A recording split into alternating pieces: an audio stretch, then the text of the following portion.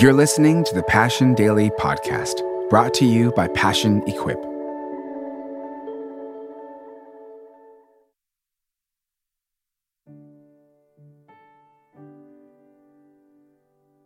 Hey, my name is Tate, and today is February 28th. Today we are reading out of the book of Exodus and the Gospel of John. As we open the scriptures, take this time to pause, be still, and focus on His word and His presence. God said to Moses, "I am who I am. This is what you are to say to the Israelites. I am has sent me to you." Exodus chapter 3, verse 14. "Very truly I tell you," Jesus answered, "before Abraham was born, I am." John chapter 8, verse 58.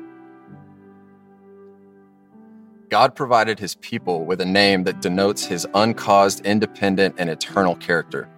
Moses, faced with the unenviable task of asking Pharaoh for the freedom of the Israelites, asked God for His name.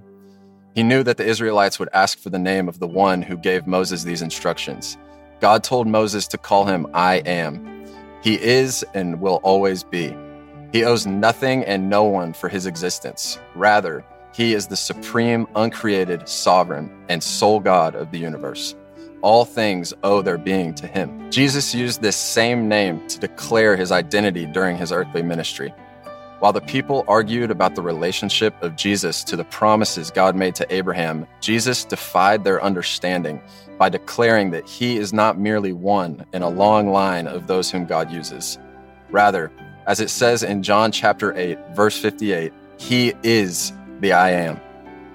The immense nature of this claim caused many to attempt to stone Jesus because they knew the implications of this term. By using this term, Jesus announced Himself to be God, committing the ultimate sin of blasphemy in the minds of His Jewish audience. They simply could not comprehend that this carpenter from Nazareth could be the very Son of God in human form, to whom all people owe their allegiance and worship. Let's pray. Jesus, You are the great I Am. While I cannot understand all that You are, I praise You with all that I am.